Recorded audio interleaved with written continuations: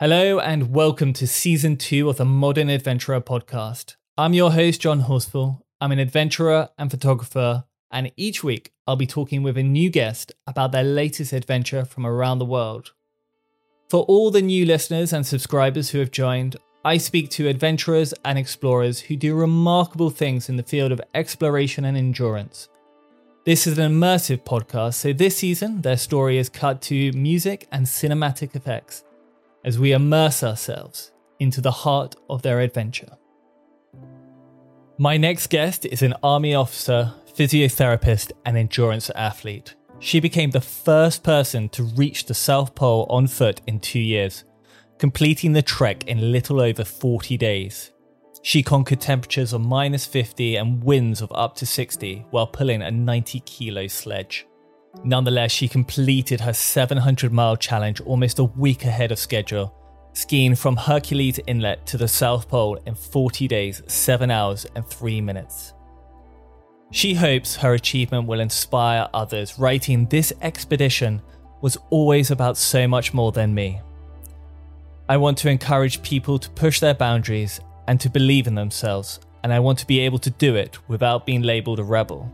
She is an inspiration and role model as the first woman of colour to complete this impressive feat. She said, "No matter where you're from or where the start line is, everybody starts somewhere. I don't want to just break the glass ceiling. I want to smash it into a million pieces." I'm delighted to introduce Preet Chandi, aka Polar Preet, to the podcast. Thank you very much for having me. What I love to do at the sort of beginning of the podcast, for people who don't know you, who are you, what do you do, and how did you get into this sort of life of adventures? Yeah, of course. So my name is Preet Chandi, and I'm a physiotherapist in the British Army. And how did I get into a life adventure? Oh, wow, good question. For me, I think the more we do, the more we realise we're capable of. And I realised that at probably around my 20s that I liked distance running, and I started to do a little bit more and a little bit more. And for a while, I knew I wanted to do something big. I just didn't know what it was. I don't think I'm the strongest or the quickest, but I do like to keep going. So I thought it's going to be something long. And it was my old boss that, we were brainstorming and I mentioned that I wanted to do something big. And he said, "What about Antarctica?" And I thought, not a chance. I don't know anything about Antarctica at all. I've never been in those kind of conditions. And then the idea came back to me. And, I thought, why not? How amazing would it be to go and do something that I don't know anything about, and to show actually we can come from any sort of background, and it's okay that I didn't grow up reading about polar explorers. So that's how I kind of got into this, which I love that I didn't really know anything about it. And I started on Google, as you do. So that was my starting into this. I think it's sort of terrifying when you have an idea in your head and it just grows and grows Yes. and grows on you. And then suddenly it sort of consumes everything about you. When you have these sort of things, you sort of, at night, you go to bed sort of dreaming about it, thinking of it so much, and it sort of just takes hold. But you, even beforehand, were doing these sort of adventures. You had done the sort of Marathon des Sables. You were a very competitive sports person. Yeah, so I played tennis when I was younger. So I started when I was 10, and started playing, I think, competitively quite quickly. I moved away from home when I was 14, and then lived in like a tennis house with a guardian for a short time, and then 16 to Czech Republic. And then I moved back to England when I was 19. So I didn't really do kind of the usual education. I only did a few GCSEs. I didn't do A levels. And for a long time, it wasn't really something I enjoyed. And I wanted to come back. And it's funny, I think you always crave what you don't feel like you have. And for me, I was craving some sort of stability. And, I remember really keen to get into university and thought I was so far behind everybody else my age. I was 19 thinking, God, I'm not smart enough. And again, other people told me as well that I wasn't smart enough and I wouldn't be able to get into university, which is one of my biggest achievements to date. And it's hard to do things when either you don't believe in yourself or other people have told you that you can't do something. And I stopped playing tennis for a long while, really, and then tried to pick it up again a little bit through different teams. And I think from there I wanted something that I felt was something that I enjoyed, that I wanted to do. And it was at university I decided to do a half marathon. And then after doing the half marathon, I decided to do a full marathon. And it was after university that I ran my first ultra marathon, which went terribly wrong. I mean, I finished, but I felt horrible at the end. I was so unprepared for everything. But then, it almost caught that bug. And I joined the army when I was 19, when I came back from Czech Republic, because I saw an advert in Derby City Centre. Didn't tell anybody in my family. And when I did tell people, people weren't very happy. But again, when you were doing things that are considered out of the norm, I think they're often questioned.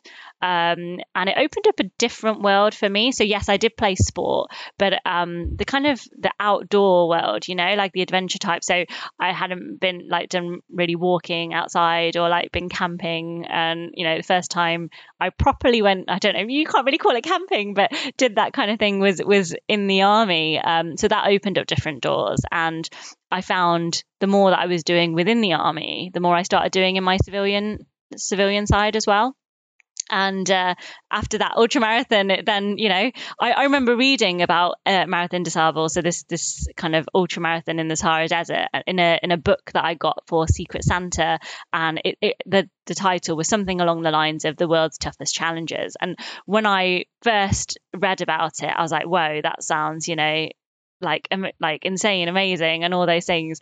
And a few years later, I thought, well, why not just enter it? And I did, and in my mind, I had this thing. It was like, if I can do that, if I can complete this, then I can go on and do this big thing.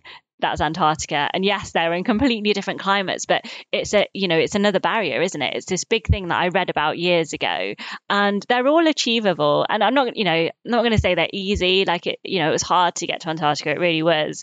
But they are achievable. I think it's, we had Jamie Ramsey, who on the podcast on episode 4, and he sort of described it as blowing up a balloon. You sort of blow up the balloon and it sort of gets to this stage and you're like, oh, okay. And then you blow a bit more and gradually it gets bigger and bigger, and sort of what you're capable of, it just sort of grows and grows and grows. Yes. Yeah, 100%. And so with the Antarctica, was that before? Did the idea sort of come to you before you started doing these sort of challenges of Marathon des Sables, or was it like Marathon des Sables, all right, what's next? No, I had Antarctica as a really vague idea at the back of my head, but I had to do Marathon des Sables before I would start preparing or looking into it, and that was just in my head. If I can do this, I can do MDS. Then I can, and then that's it. I can start preparing or planning or finding out what I even do, to the point I was like, do you run? Do you ski? So, how do I go there, and what do I do there? So yes, I had it as an idea before, and I was supposed to be super prepared for going to Sahara Desert, but I entered, and then I ended up going on a tour to South Sudan with the army. So I spent 6 months there. And then I had some leave when I came back. So I decided to go traveling around South America, just kind of sprain my ankle, nothing too big, but on one of the kind of walks there. And then came back to England with about a week to pack, to get my kit ready for this race and buy all my food and stuff. So I was definitely not prepared, not as prepared as I should have and could have been. But, it was great. And I was there on my own, but you're not alone in these events. There are so many other people there with you. I shared a tent with some amazing people who I'm still in touch with to this day. So yeah, really, it was a really great event. Well, I think South Sudan is probably better training than sort of up and down Hyde Park in London where there's a bit of sand. Yeah, but the thing is, because of the temperature out there, we can't go out and train as it gets above a certain temperature. So to be honest, I didn't really do much. I did a little bit of endurance type stuff. I was keeping fit and in the gym and stuff, but not really going out and running too much. apart from one event that I decided to organize, which probably part of my training. But I said to everyone, let's do an endurance event, for charity while we're out here. And we did it overnight because, we were able to do it then. And I decided to do 12 hours on one camp that we had. So I did the whole 12 and others would come and join me for like an hour overnight. And then I thought, well, if I'm doing one camp, I might as well do the other camp too. So I'll make it 24 hours. I'll do this one camp and then the week later I flew to the other camp, did another. And I thought, if I'm doing 24 hours, I might as well include the transit camp. So I'll make it 30 hours. So over like a week and a half I did. So I guess that was training. This 30 hours of this kind of walk / slow jog around these different camps in South Sudan for charity, which was good fun. Wow. So you got back, and so this idea of Antarctica grew on you as you sort of stepped up on these sort of challenges, but you had no sort of experience in the cold. And so the probable training through that sort of towards Norway and Greenland. Yeah. And that's sort of what you did. So in terms of from the idea to getting out there, what was the sort of planning and execution to achieve? Yeah. Because getting out there is probably almost the hardest part.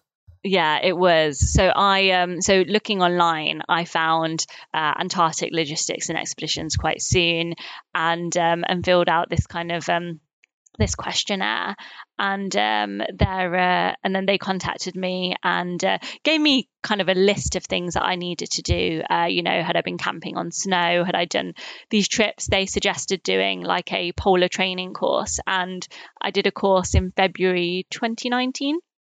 Hannah McKean's polar expedition training. So, perfect course to do. And that was a great course. And it gave me a really good baseline, which is what I wanted.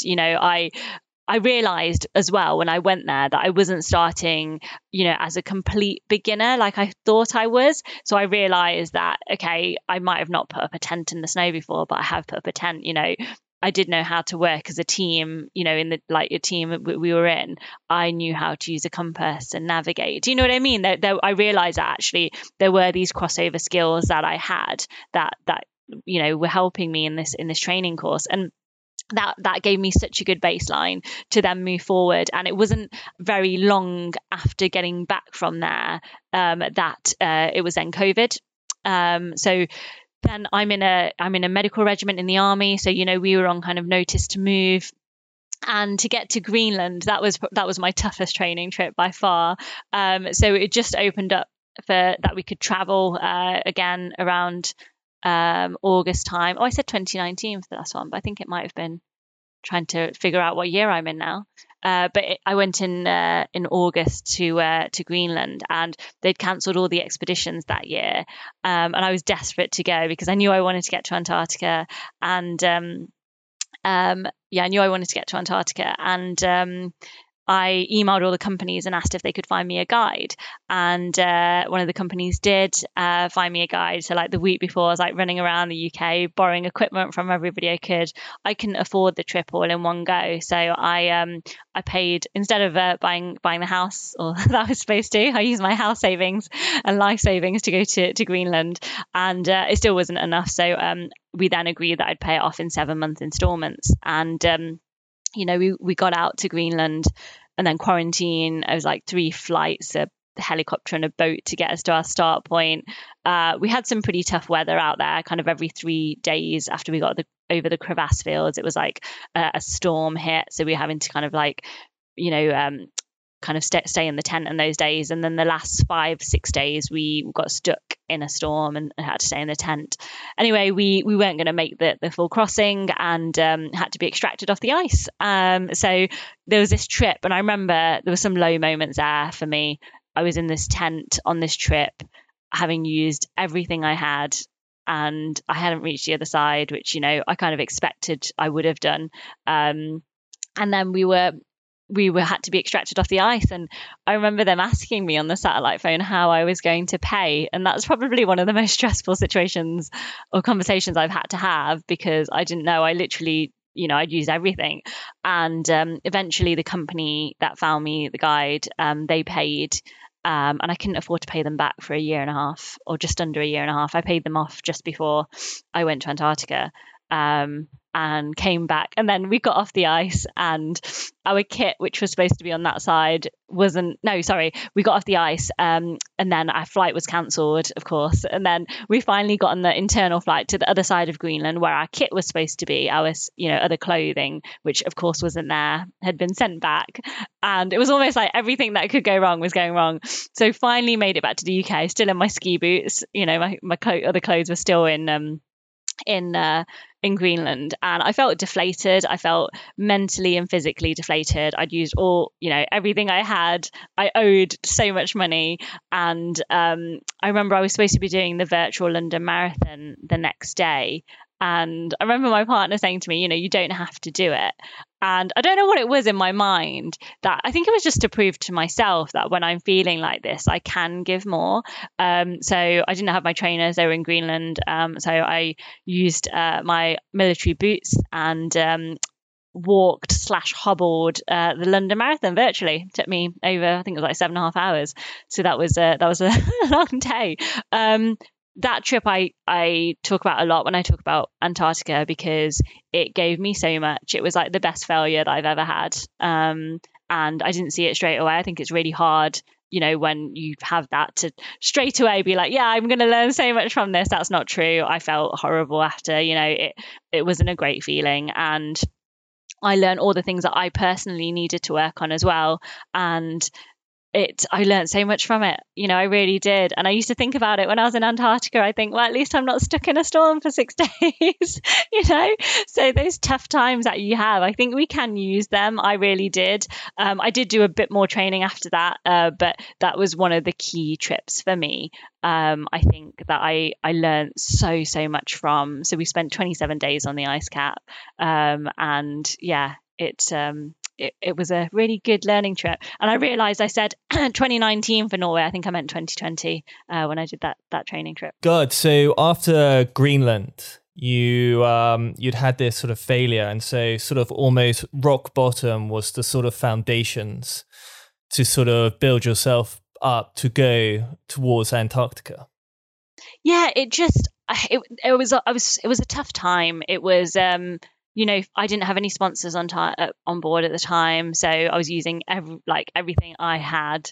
I was doing my masters at the time as well, which I didn't manage to get funding for. So that as well. With COVID, we were on notice to move. I didn't start vaccinating until the year after being one of the vaccinators, but it was a tough time, I found personally. And I was emailing 10-15 companies a night, and I wasn't getting much back. And obviously it was COVID as well, so when they did respond, it was, sorry, we've got this huge pandemic going on. So there were so many other things going on that made it tough. And in the background, I was really determined. I just wanted to keep going. And in those tough moments and times, I just took it one thing at a time. So, okay, at least I had gone to Greenland. It took me a while to realize what I'd learned from it, and, what I could use moving forward. And, I realize now, looking back, I'm really glad it wasn't just a smooth crossing with good weather. Would I have learnt the things I learnt from it? Probably not. And it's hard to see that, it is, and I think definitely at the time. But I'm glad it went the way it did. I don't look back now and think, it was a difficult trip, but, I look back at it, I'm like, wow, it was difficult, but I also did it.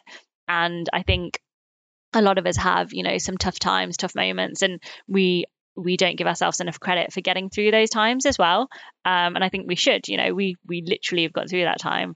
Whereas a lot of the time I think we can be quite mean to ourselves. I certainly can. And then I think, well, I'd never talk to my friend that way. So why do I talk to myself this way? And so what was the sort of turning point? Because it sort of sounds like the time between Greenland and Antarctica was pretty tough, because to get out there, you need big sponsors. Yeah. You were sending 15 odd a night, getting nothing back. What was the sort of turning point, which went from this is never going to happen to, oh, this is happening? Yeah. So so my first sponsor came on board 10-11 months before I left, and it's so great to see the emails come through, because I went through the inquiry page on their website. And, when they responded, it obviously gone forward, like to the people. And then I did the pitch. So I did the pitch in December, and then they kind of came on board like Jan, Feb time before. And I found when I got that first sponsor, well, one, it gave me confidence. Like, I literally have a company backing me. And then I got more sponsors on board. I feel like having that first sponsor, really helped. I started, I think it gave me a bit more life as well to like push a bit more. Okay, like be a bit smarter about where I'm going. I started using LinkedIn quite a lot, to be honest, and started messaging like anybody I could on LinkedIn, and got some more sponsors on board. And I mean, to be honest, without those sponsors, I wouldn't have been able to go to Antarctica. I couldn't, I used everything I had already. so I wouldn't have been able to do it without them. So it's so great to like have them on board. And it's great to have people that support you before you've gone and done the thing, because that's when it's hard, right? That's when people are taking the risk. Whereas when I've come back, there's so many people who are like, we were supportive all along, and that's not really the reality. When I had this idea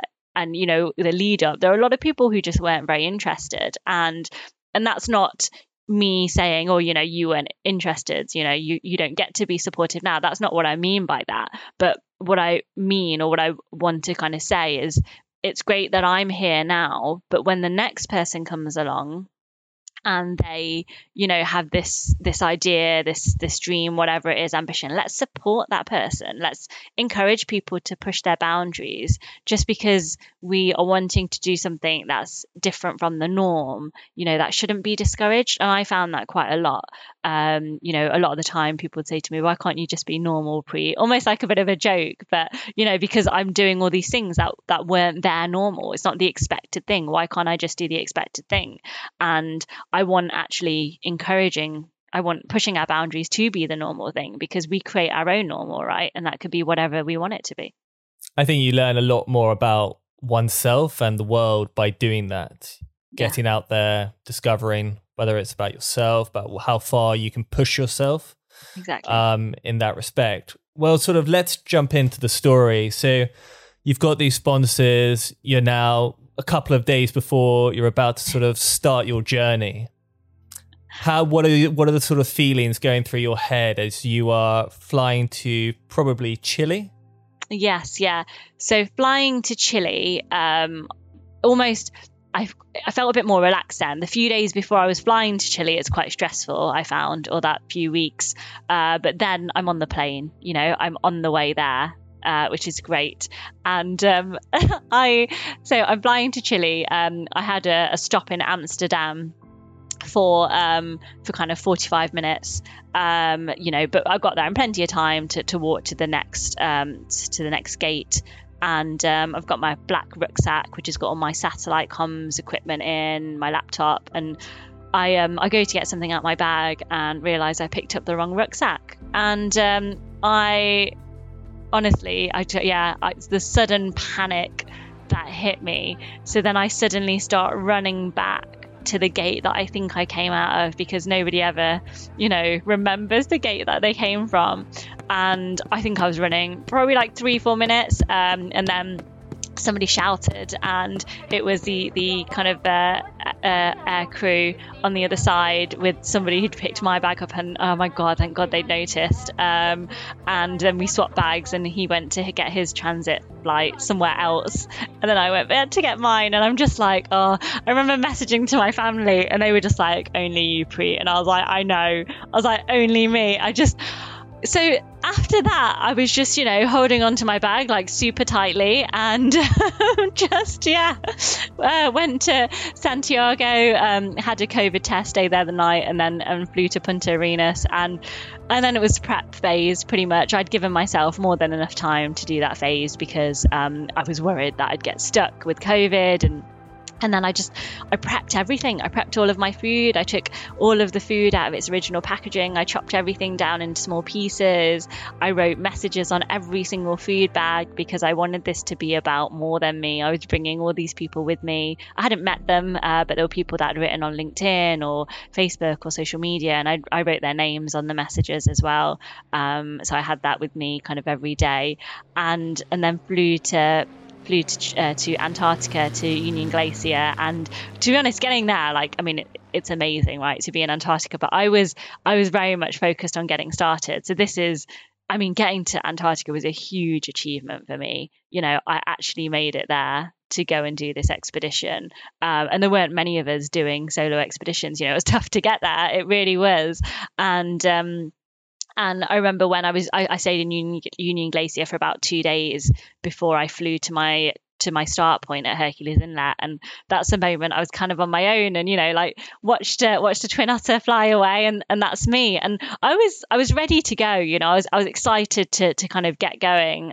This is something, like I said, you know, 2.5 years of planning to get started. So at the start, what was sort of one of the problems that you faced?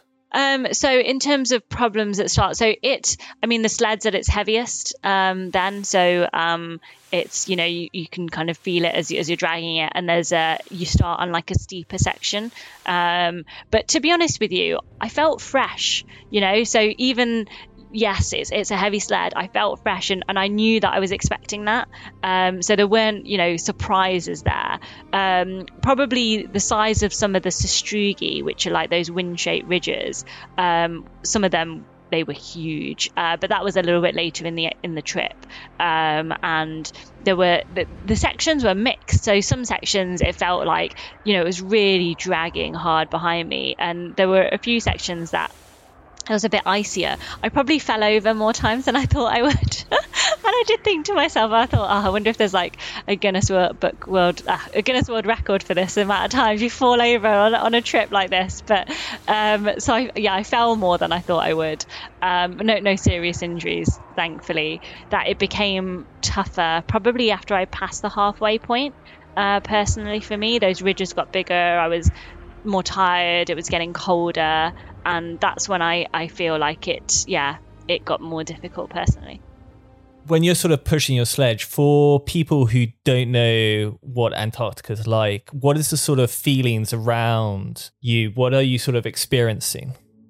You're in, it's, you know, this white desert, Antarctica, and it's absolutely stunning, but you don't feel like you're skiing towards anything. So you do a 360 and you can't see, you know, anything that you're going towards. And even though I know I'm going towards the South Pole, I can't see the South Pole, which that was kind of mentally difficult. And it's not really smooth. There's all these kind of ridges in places.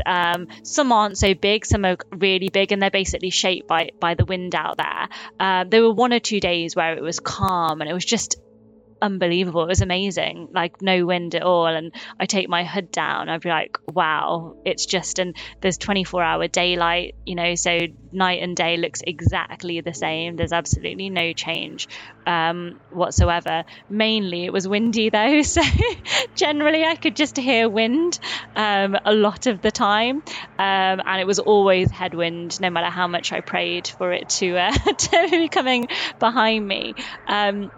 And one of the messages inside my tent said, remember to enjoy it, which was really important because, you know, you think, of course you're going to enjoy it. You're in this incredible place. But when it was getting tough, it was really hard to remind myself that, you know, actually I'm in Antarctica. This is incredible. And getting to this point is amazing. When the sun was out, it was really lovely. Even though it was windy, I could use I could kind of use the sun to navigate as well, which helped, and, you know, kind of see my shadow, which it's a small thing, but it's a visual thing. Whereas just because it was 24-hour daylight, the sun wasn't always out, so sometimes it would be cloudy. And sometimes it would be a whiteout, which somebody else had said that a whiteout is like traveling in a marshmallow, which I think is a good way to look at it. And you just can't see anything at all in front of you. It's just, you know, it's like this deep thick fog, like, and that was quite hard because, you know, you can't see anything now. And I'd just be staring down at my compass and sometimes get a little bit motion sickness because I was just staring down. And I'd try and concentrate on different things. So like, you know, either looking at my skis. I had audiobooks to help me as well. And I try and, you know, you really are invested in the audiobooks you're listening to. So it's important to pick good ones. And yeah, it's this huge white desert, and you feel like you are, well, I felt, you know, that there wasn't anybody for miles and miles from me, and at points that was the case, but even, you know, as I've still been dropped off, just especially when you could see when the sun was out and you could, you know, see quite far and just see, yeah, nobody else, no sign of anybody else. It's pretty incredible to think that. Like I can't think of any other time where I felt like I'm completely physically alone. Was there a moment where it sort of all nearly fell apart on the trip? You had 40 days. Were there moments where you questioned yourself or questioned something happened? I did question myself, but I don't think there was ever a point where I thought I'm not going to do this. And I think there was in the training, but, you know, it took me 2.5 years to get to that start line. There was absolutely no chance I was giving up in that time. This was like the last leg of the journey. It's like not going over that final hill, you know, to the finish line. So there was nothing that was going to stop this part. But there were some tough moments for sure. As it was getting colder, and I think I was losing weight as well and feeling more tired as I went forward. And those sastrugi I mentioned, so those ridges in some sections, they were huge, and I remember looking in some parts thinking, I don't even know how I'm going to navigate around these, and I did fall in a few. Luckily I didn't hurt myself, so even though I went in, my sled didn't follow me, which is good. Occasionally it came down slightly and I'd have to like pull it out with my arms, but that could be quite frustrating. And I remember just at one point screaming out, and I couldn't even hear my scream because I just heard like the wind, you know, it was like lost in the wind. And it was pretty difficult at points like that, and I just had to break it down and focus on taking literally one foot in front of the other, you know, and really not much past that, because I couldn't focus on anything more than that. It was too difficult. I was getting frustrated, and that wasn't really helping me. And so towards the end, as you're getting closer to the finishing line, what was the sort of feelings running through your head as you're pushing your sledge towards the South Pole? I just wanted to get there. I think when I got there, it was relief. I did actually get here. It's relief to see something. And even though I've got my GPS, my compass, you know, I know that I'm getting closer. You can't see anything. So visually, to see something is really special. And to kind of to get close to that. But a few days out, I was excited to get finished. I was really craving a can of Coke, so I was looking forward to that can of Coke, which I got when I got to the South Pole, which was really, really nice. And just, I think, it was, you know, the weather, it was pretty cold, like really cold when I was there. And I mean, these are estimates because I didn't have anything with me, but I think around -50 with the wind chill, maybe a little bit colder on one or two other days, but I was tired. You know, I could feel myself slowing right down. So I think towards the end, the feeling was, you know, almost there. Just keep going. Like, you know, you are almost there. And because I had good weather the day that I came in, I could see the weather station about 5 miles out, which is just incredible, because I could see something. It still took me ages to get there, but I could see something. You know, I was skiing towards this grey colour that I could see in the distance, and I had to check that it was really there. I was like, no, that's definitely something in the distance. So that was really exciting. People who get to the South Pole always talk about the sort of feelings of you've been in this white desert for 40 days. Yeah. And then you get to the South Pole, which is sort of like a building site. Is that how one would describe it? Yeah, I guess there's so much there. You know, I don't know if I expected there to be like all this stuff there. There's like this huge Antarctic research center, there's a weather station, there's all these different like tents set up. So yeah, no, I guess for me, I just you know, I remember it was like 3 a.m. or something, but obviously, you know, it looks the same as the day, and I saw people. It was incredible. And I didn't really know what to do. I was like, hi. And then they kind of showed me like the direction towards the South Pole, and then got there, and it was like, oh, wow, like I'm actually here. Yeah, I think there was definitely relief. But other than that, just, you know, I messaged my partner really quickly to say that I was there, so he wasn't waiting for my check-in call, which I was doing every 24 hours. And yeah, it is, I guess it is a building site. There's so much there all of a sudden, which kind of like, oh, where's this all come from? And it was, for me, I think, you know, I was like, oh my God, I as a Punjabi girl from Derby, I got to the South Pole, which I try and remind myself that, because, you know, it almost becomes the not, like I've been there now. It's like, oh yeah, I've done that. It was, you know, it was an incredible feeling, but it's not unachievable or this like far away dream or anything like that. I got there. So I do need to remind myself of where I was a few years ago, at a point where, you know, I never ever thought I'd do something like this. It just never was in my ideas. I didn't know anything about it. It wasn't really my world. And was that sort of important to you to sort of, because after sort of finished and you came home, sort of worldwide press all over, you know, your story was incredible, and, you know, coming back and sort of seeing all the press and all the coverage from it, how was the sort of feelings with that? I think it was really amazing to see that some of the reactions to it, and, you know, there was some like really great reactions, some probably a little bit less than that, especially around kind of being a woman of color. Some of the comments, so, you know, a lot of the news outlets said first woman of color to do a solo expedition in Antarctica. And it was great to see all the positive comments. And, you know, when I got back to Chile and I was no longer on airplane mode and I had Wi-Fi, I was going down the comments, and a lot of the comments I saw on mainstream media were things like, why does it matter? Great story, but ruined by the fact that you mentioned the color of her skin, and we are all equal. Now, I think it took me a while to process these things, but to me, equality is not about ignoring our differences. So, you know, I was called British and an army officer, but, you know, nobody picked up or had any issue with those differences at all. It was the color of my skin, or the fact that they'd use the term woman of color. And for somebody who hasn't always been proud of my background and the color of my skin, I was so proud to be there representing, to show that actually, no matter where we're from, what we look like, we can go and achieve anything. At the end of the day, I was told many times that I don't look like a polar explorer, and not necessarily in a horrible or malicious way, but it was still said. And, you know, and if people say things enough times, do you then start to believe it? And I wanted to show that, you know, we can look like anything and go and do anything. And, you know, there's been young girls who've dressed as a polar explorer, you know, over the last few months, and sent me those pictures. That is incredible. You know, to show that, you know, you can go and do anything. To see somebody that looks like you is extremely powerful.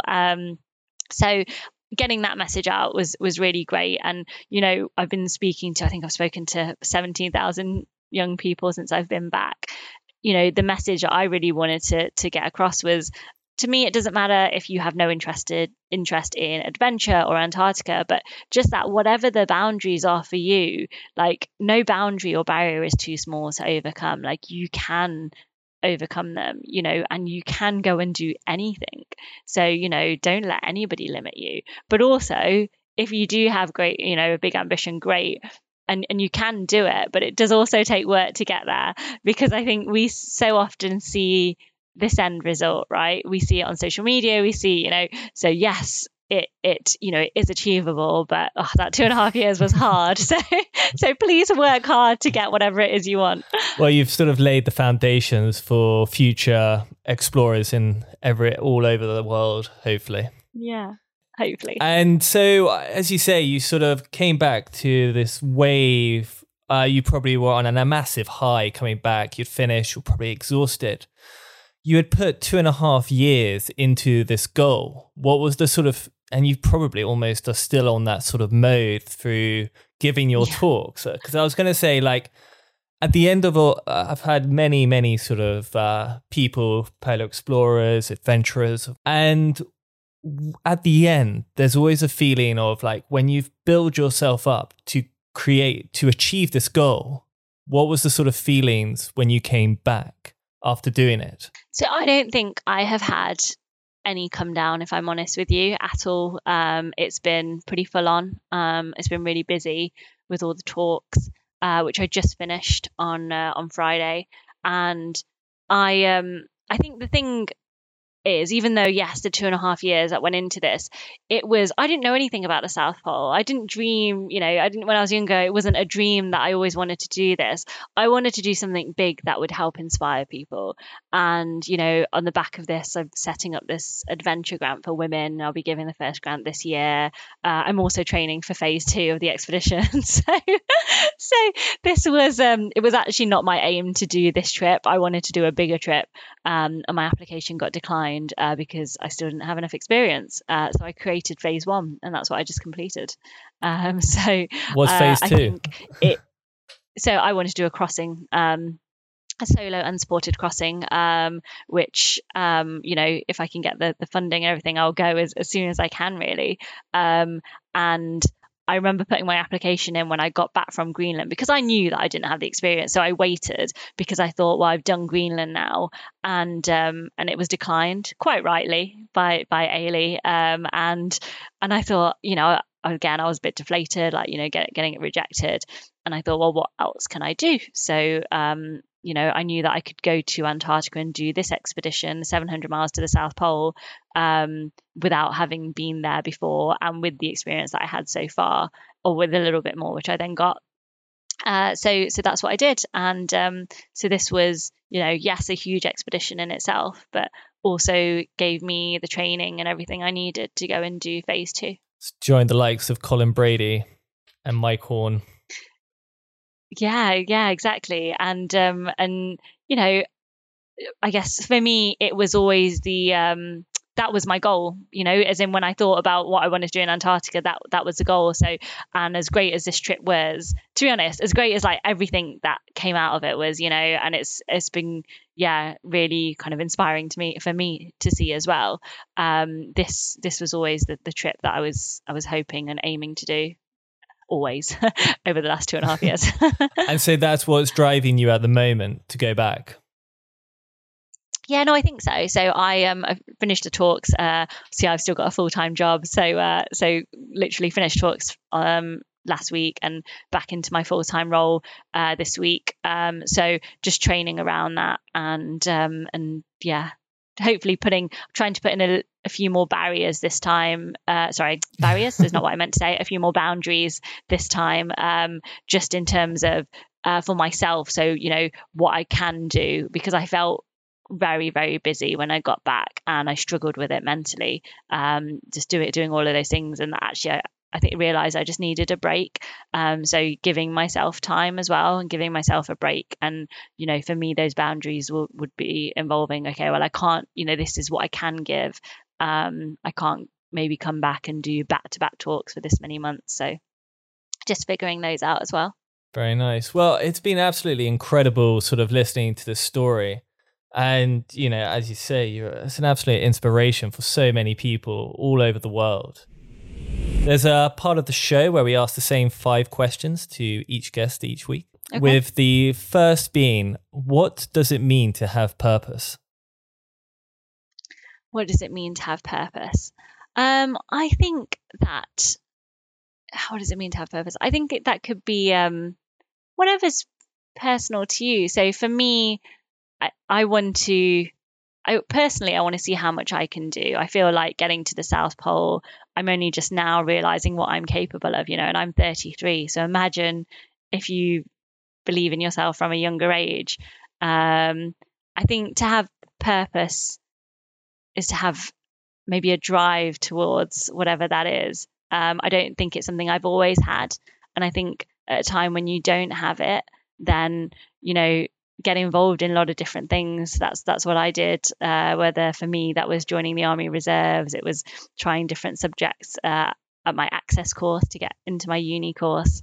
So I don't think you need to be hard on yourself if, you don't necessarily know which way you need to go. And also, your purpose might change. That's okay as well. So that's something I've definitely learned. Sorry if that roundabout answers the question. Yeah, of course. What about your favorite quote? Oh, my favorite quote. I have so many. So I think that's a difficult one. I do think nothing is impossible when you believe in yourself. I do believe that. And, no matter how big, no matter how small, I do believe that we can achieve anything we want when we believe in ourselves, which again is difficult. And I know it's not the easiest thing around, but we can get there. Very nice. Favorite travel book and why? Favorite travel book. I used to, when I was younger, I used to get The Lonely Planet for everywhere I was going to, just to see different, a little bit about each place that I'm going to. But to be honest with you, I like my audiobooks, and the reason I like these audiobooks that I'm going to mention, I think is when I was listening to them on the ice and I was super invested in them. So I think for that reason, I'm going to pick these ones. So I listened to a lot of South Asian authors when I was in Antarctica, and I listened to The Good Immigrant, the UK and the US version. I listened to Mindy Kaling, Anita Rani, and I loved having their voices with me for so many different reasons. I wondered if they had ever been to Antarctica before, to anywhere like that, and that for me is actually quite powerful. So as I'm going forward on my next trips as well, I want to take different voices with me, voices that may not have been to those places before. Amazing. And why are these adventures important to you? Why they're important to me personally, I wanted to push my own mental and physical boundaries, and that's the truth. I think, yes, I of course I want to inspire people, but I do have that personal drive as well, and see what I'm capable of. But also I want to show others that they are also capable of anything. And I really want to make the outdoors as inclusive as possible. And I'm seeing, looking into now different things that I can do to make that happen. And that an adventure could be anything. An adventure for me is still camping in the garden with my niece.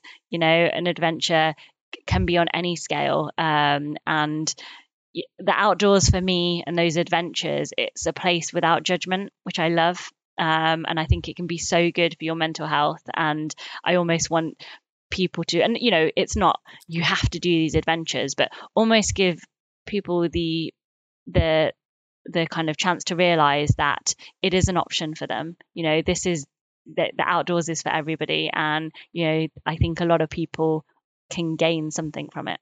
Yeah, I couldn't agree with you more. I was speaking to a friend last week and they want to go on a sort of big adventure. And I said, she said, go camping, go walking, take a backpack and go walking. And she's like, camping. And I was like, just go home, walk 10 miles, camp in a field. Yeah. Then pick yourself up in the morning, walk 10 miles that way and go camp in a field and then come back. It's 2 days where you're just walking by yourself. You don't have to worry about things. Exactly. And then by that, it sort of breaks down. The first time you do it, it's terrifying. Like wherever you are in the world, I think like my first time wild camping was in America, and I'd been told all these horror stories about America. And then when I did it, you slowly just sort of build. And now, if you said, we're just going to go down there 20 miles and camp, I'd just be like, oh, cool. And then you get to a point and you're like, cool, this looks great. I'll just pitch a tent in the little woodlands or something. And that's sort of anyone's adventure. Anyone can have that. So I couldn't agree with you more in that respect.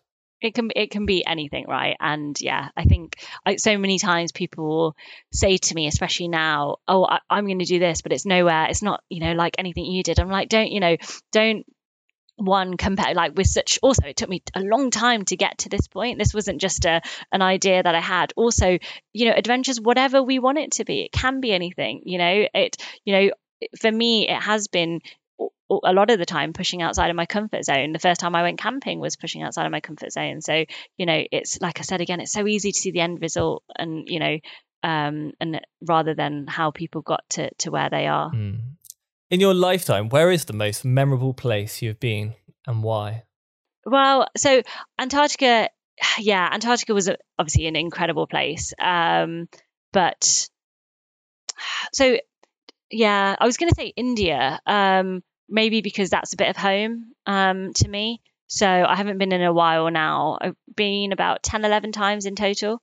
But yeah, it's a little bit of home to me. And I guess even before I started doing adventures or anything like that, because I think of being on an adventure as a simple life. And I remember when I'd go back, it would be back to the simple life, which I love. You'd squat to go to the toilet. You would, you know what I mean? Use a generator to wash yourself. Like it just, yeah. So I think probably India, if I'm honest with you, and somewhere that, I want to go back hopefully again soon and see people and also travel because India is huge and I've not kind of traveled much around. I think there's so many incredible places around the world. Obviously Antarctica is an, amazing place. I think just in terms of, where kind of my heart is at, probably I'd say India as one of the top places. Yeah, I sometimes think, sort of wild camping or the most basic form of existence can be some of the most enjoyable times. Just out on like a mountain camping with the most insane view or sunset. You sort of look back in such happy memories. Yeah. And well, I was going to say, you've got these big plans for the future. How can people follow your story? Yeah, of course. So everything's Polar Preet, which is something I came up with when I started planning this. So Polar Preet is on Instagram, Facebook, the website actually does say I'm still in Antarctica, so I need to change the homepage because I am not. But everything's on there, and I post as much as I can really, and hopefully try and be as honest as I can about my experiences and how I'm feeling, which isn't always great. But then I think to myself that if you're feeling a certain way, actually it's good to be honest about it, because there's a lot of people that are probably feeling the same way you are and can relate to that. And I want to be as honest and real as possible, because to show that I wasn't always here and we all have these feelings. Yeah, I agree. Well, Preet, it's been an absolute pleasure to listen to your stories today, and I cannot thank you enough for coming on. Thanks very much. No, thank you for having me. It's great to talk to you. Well, we'll be following your journey in the future and for part 2. Thanks very much. Thank you for listening. I hope you enjoyed the show, and don't forget to subscribe and review the podcast if you're listening on Apple. A massive thank you to those who reviewed it. And I hope to see you next week for another fascinating tale of adventure. But till then, have a great day wherever you are in the world, and happy adventures. What's so special about Hero Bread's soft, fluffy, and delicious breads, buns, and tortillas? These ultra-low net-carb baked goods contain zero sugar, fewer calories, and more protein than the leading brands, and are high in fiber to support gut health. Shop now at Hero.co.